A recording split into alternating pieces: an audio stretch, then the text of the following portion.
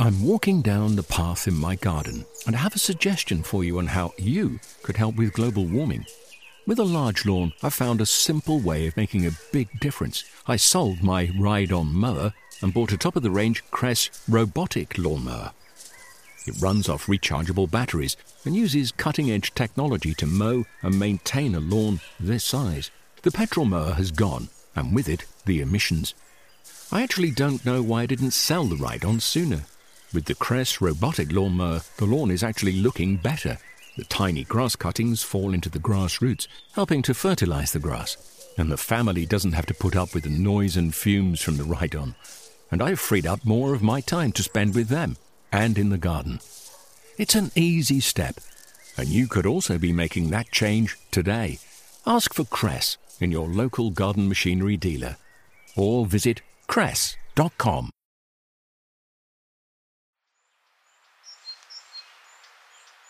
I'm Guy Barter, and this is the RHS Gardening Podcast.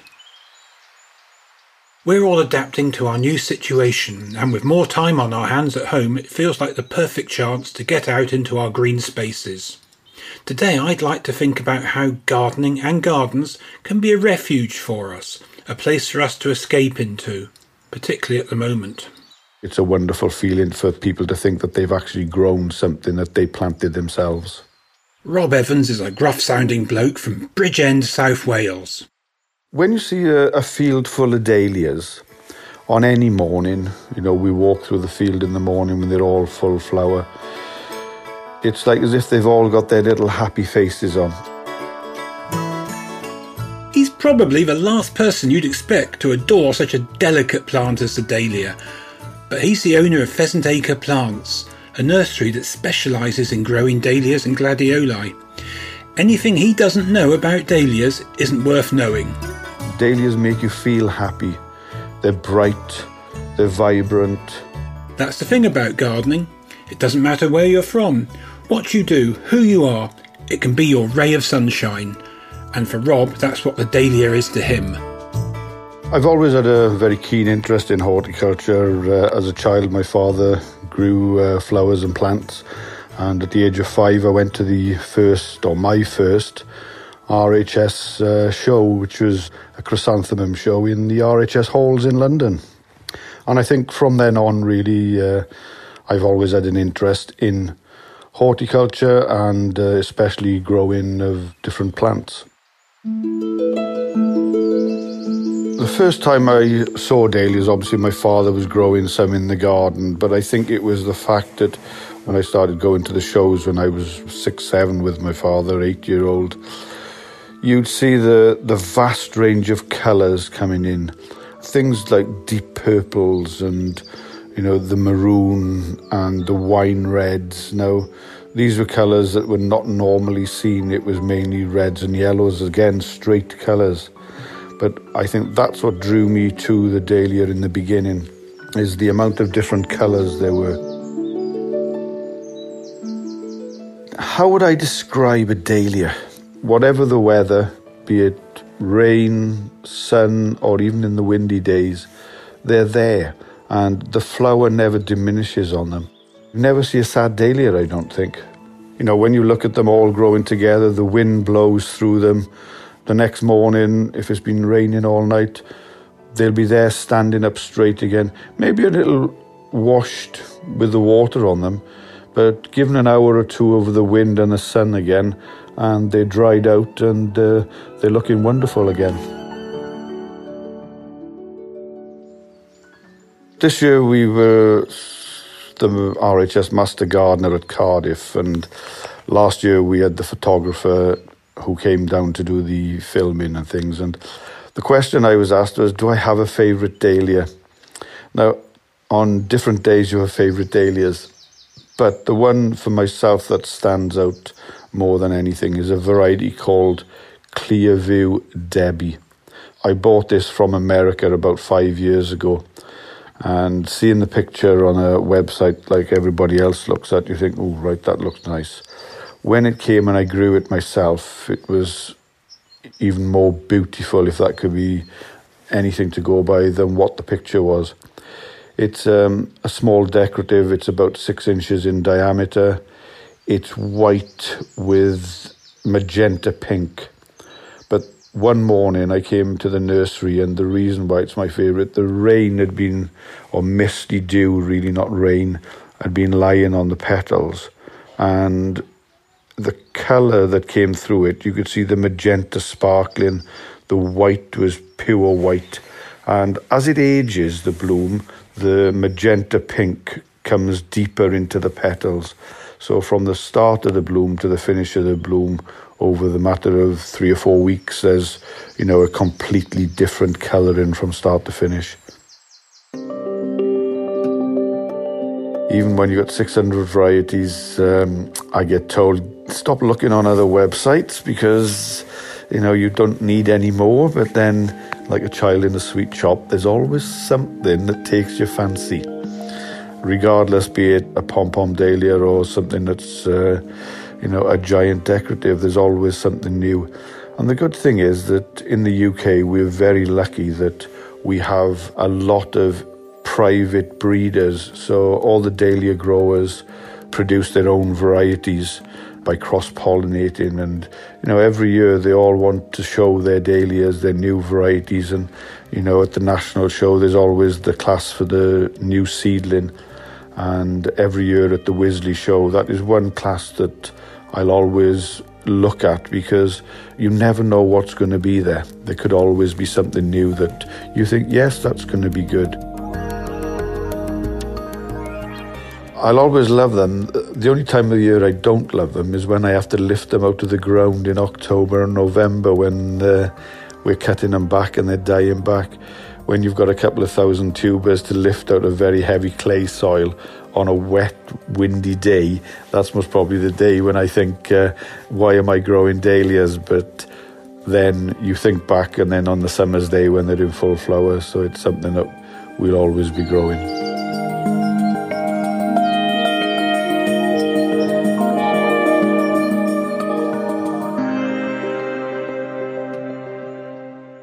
Hearing Rob reminisce about the dahlia reminded me of when I first started at Wisley. At that time there was a trial of dahlias, 200 different ones, and I was in charge of them. So that's 600 plants to be watered, fed after they'd been planted, and in September there was the task 3 times a week of deadheading them. It was a lovely job on a cold, crisp September morning. I've always liked their pure colour, and I think that's what a lot of people like as well. They're cheerful, a wide range of colours, they're easy to grow, and you keep the dahlia year after year. There's lots of enthusiastic young dahlia growers as well, so the future for the dahlia looks pretty assured.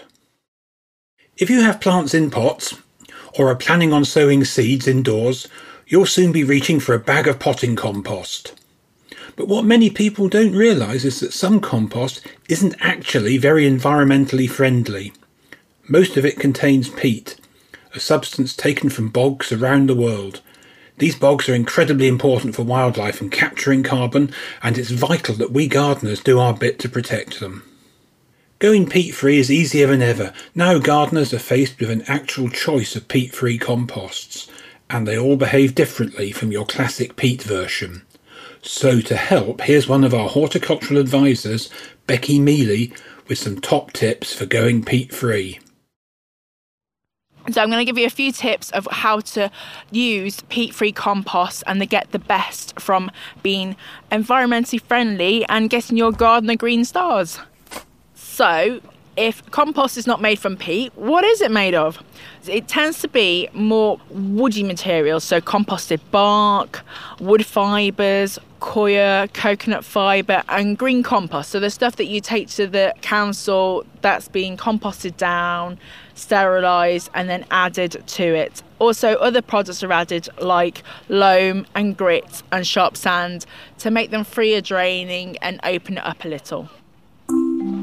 So first and foremost, it can be quite chunky, get quite bigger particles in it. So don't be afraid of sieving it and getting the bigger parts out. Those bits can be put into your garden, added to your own compost bin, and don't throw them away. But for finer jobs like sowing seeds, you don't want those bits in the way.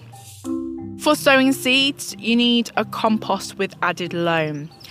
Loam is more of a sandier, finer particle. It's a bit like your garden soil. And this is because obviously your seed's smaller and it doesn't want a big chunk of mulch on top of it. Then when you're using peat-free in your pots, be aware that the top inch tends to dry out. So it looks like your plant needs to have a water, but it doesn't. So always make sure you poke your finger down or lift the pot up, because by and large you will find that the pot is quite heavy and the bottom layer can sit a bit wet. So for certain plants you might want to add some grit to make sure that it drains better, or you might want to add some of your own compost to kind of pad it out a little bit. But don't use your own compost with seedlings because it can burn their new little roots and it can be a bit too overly rich. Think of it as a conditioner for your soil, or a little bit of an additive into a pot just to make it a bit richer. One of the problems I've always had is the fungus gnats. They tend to quite like it because there is a lot of green material in the peat-free compost. So I try and make sure with my houseplants it's water from the bottom so the actual top layer sits dry and then they don't tend to want to live in that layer, or put some fine nice grit on the top, and again that makes a barrier and also looks pretty. Then they won't want to be in there and bother you in the house, because there's nothing like a fungus gnat bothering you while you're watching telly. Sometimes people worry about switching something from, so it's been growing in peat and then they need to repot it, and then they want to go, well, can I actually then repot it in peat-free compost? Well, yeah, you can. So it's just a case of making sure that you loosen off those roots and that root ball, and maybe mix a little bit of the old peat compost with the peat-free, just so there's a little bit of a mix between the two. Because what can happen is the new peat-free compost could sit a little bit wet around the actual root ball. So you just want to encourage those nice new roots out into the peat-free compost, but also keep an eye on your watering. So the roots and the plant will want to live, so it will send out those roots. So keep it on the drier side until the plant has established in their pot, and then the plant will get away and growing, and just monitor the actual performance of the plant. They're very good at telling you they're not happy. So my top tips for peat-free compost. Watering with peat-free compost is the key. So it's making sure that you're not over-watering it initially when you freshly pot something up, because it will sit wetter. Peat-free compost tends to be a little bit on the hungrier side. So you'll probably find that with new plants, you'll probably need to feed it sooner than you would with other compost with added fertiliser.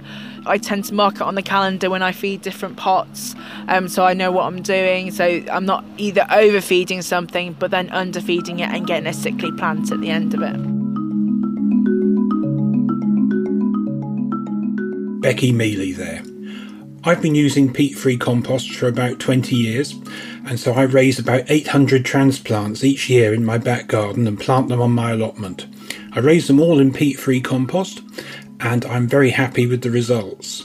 I have to pay particular attention to watering and feeding, but that's true with any compost. The thing is that it's not quite the same as a peat-based compost, so my regime is a little bit different.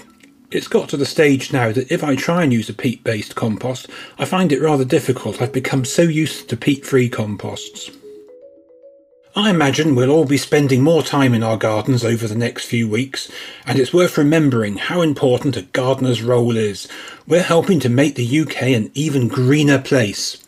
In fact, a recent RHS survey revealed that each year, in total, 22 million plants are added to our gardens and to our members' green spaces. That's 350 football pitches worth of newly plant-filled space. A large amount of these plants are trees, creating the equivalent of 98 hectares of forest per year.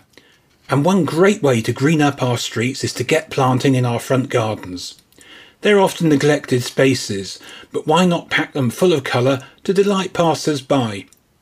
Our advisor, Jenny Bowden, has some top tips on where to start. I think it's really, really important to care for our front gardens because they do so many different things for us.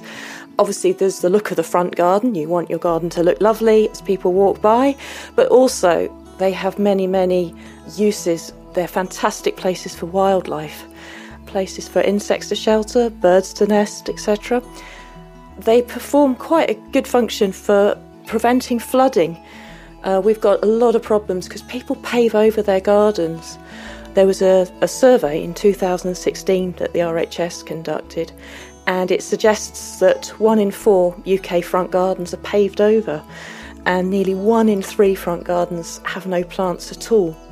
But having plants in the garden can actually prevent flooding, so it actually stops the water that would land and disappear down into the drains, actually stops that, and it's able to be used by the plants, which is fantastic. Plants provide cooling as well, especially in urban areas. The paving heats up and acts a bit like a storage heater. So it heats up during the day, and at night makes it more difficult to sleep as the warmth from the paving is released.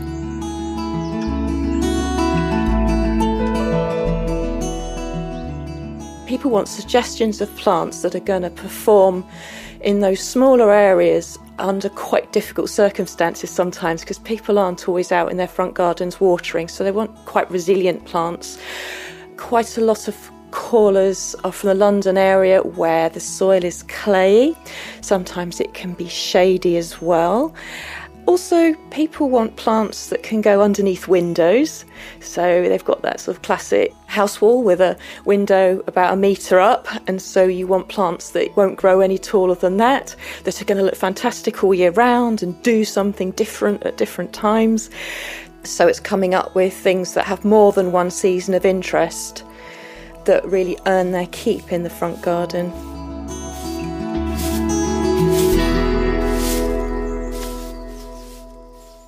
So things that earn their keep: lavender, sedums, salvias, hebes, perennial wallflowers. I would definitely have penstemons in there, and also euphorbia. And then you can get some climbers in there as well if you've got some fences that need covering. If you've got a shady spot, the viburnums are quite useful as a group. Things like Viburnum burkewoodii. You've got your scent as well, and quite a few of those are evergreen. And skimmias and hellebores for the early bumblebees coming out, venturing out. And to extend the season, I'd have bulbs, lots of bulbs. Among other plants that people might look at if they've got a clay soil and they want something that earns its keep, I would be looking at Hemerocalis, which is the daylily. I'd be looking at hardy geraniums. It's very nice to have a tree in your front garden. It doesn't have to be a big tree. There are plenty of smaller trees. Any trees that you plant in your front garden, I would suggest that you look at the ultimate height and then plant your tree as far from the house as the height that you're expecting the tree to get ultimately. You could be looking, for example, Prunus incisor and birch. Betula moonbeam is a smaller variety of birch, which is going to get to 6 metres in 10 years. That still might be too big for a lot of people, but in tree terms, it's still considered quite small. Prunus cursa, that's with a K, is another one that has lovely flowers early in the year, followed by fantastic autumn colour. My favourite that is just coming into flower very shortly is called Cercis Avondale, which is a red bud, and it flowers on bare wood, and then it's followed by heart-shaped leaves and kind of yellowish autumn colour, but it's really very ornamental, and people will stop and peer over the hedge or your wall and ask you what it is, because you don't see them that often. It's kind of well worth noting that if you're thinking about paving over your garden because you need the parking, you will actually need to get planning permission if you're using a non-permeable surface and it is over 5 metres squared, which is a great incentive to make sure that you do use permeable materials. You could do something as simple as having 2 rows of paving where the tyres are going to go, and you can plant low-growing plants in between. You would use a semi-permeable membrane in the surrounding area and cover with gravel. So that's the simplest way of being able to have parking area, and also grow things like thyme, a little plant called arenaria. You can use bugle. You could even use little helianthemums. Or if you've got paving slabs there already, you could just lift the odd one or two and plant directly into them, and the water will find its way, a bit like a soak away, so there'll be absolutely minimal maintenance. There's a garden not very far from where I live. It's like a 1950s ex-council house when they built really proper gardens front and back, so it's quite deep. They've turned their whole front garden into a vegetable plot. It looks absolutely fantastic, and it means that they're often out there as well, so people stop and have a chat. So it's all very sociable. So yeah, there's nothing stopping you from turning your front garden in, if you don't need to park there, planting it up with fruit and veg. My top 3 tips for bringing vibrancy and life to your front garden would be to get a hedge in there, either to replace a fence or to add in as an extra. You could use Elaeagnus, would be a super choice. I would also add in a small tree so that you get change of height. It's nice on the eye, and also you can plant underneath, so it's aesthetically very pleasing. And finally, I would get scent into the garden. So in the shade, Daphne Bellua, and in the sun, Daphne Eternal Fragrance would be my choices.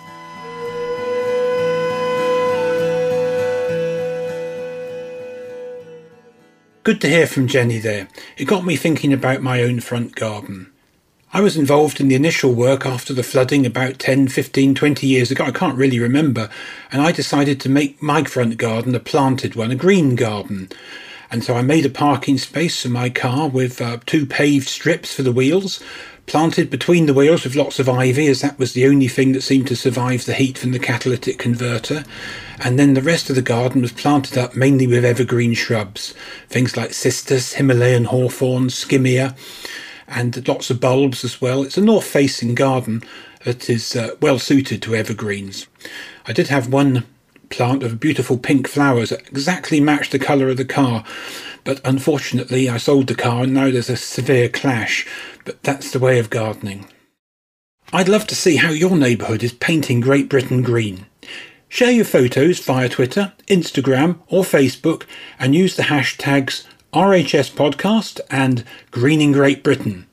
For more on what we talked about in this episode, you can visit rhs.org.uk/podcast, where you can also find links to information about the ways gardening can lift the spirits in this time of self-isolation.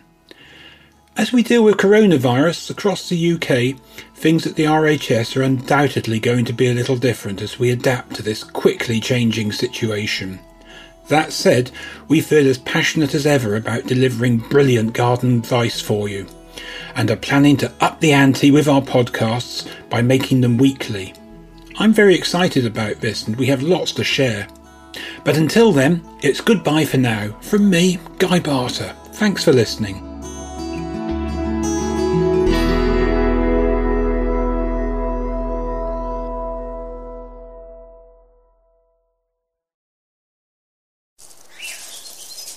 I'm walking down the path in my garden, and I have a suggestion for you on how you could help with global warming. With a large lawn, I found a simple way of making a big difference. I sold my ride-on mower and bought a top-of-the-range Cress robotic lawnmower. It runs off rechargeable batteries and uses cutting-edge technology to mow and maintain a lawn this size. The petrol mower has gone, and with it, the emissions. I actually don't know why I didn't sell the ride-on sooner. With the Cress robotic lawnmower, the lawn is actually looking better. The tiny grass cuttings fall into the grass roots, helping to fertilize the grass. And the family doesn't have to put up with the noise and fumes from the ride-on. And I've freed up more of my time to spend with them and in the garden.